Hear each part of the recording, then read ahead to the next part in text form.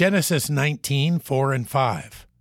But before they lay down, the men of the city, even the men of Sodom, compassed the house round, both old and young, all the people from every quarter. And they called unto Lot, and said unto him, Where are the men which came in to thee this night? Bring them out unto us, that we may know them.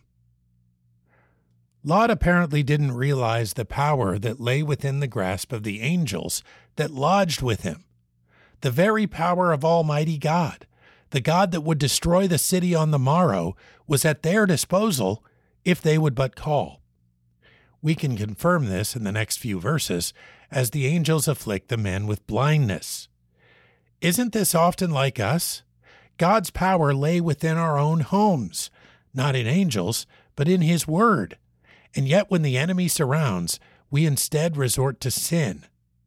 Lot makes this terrible choice just 3 verses later. It is not so unlike the choices we may make if we forget God.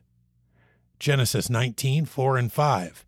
But before they lay down, the men of the city, even the men of Sodom, compassed the house round, both old and young, all the people from every quarter. And they called unto Lot, and said unto him, Where are the men which came in to thee this night? Bring them out unto us, that we may know them.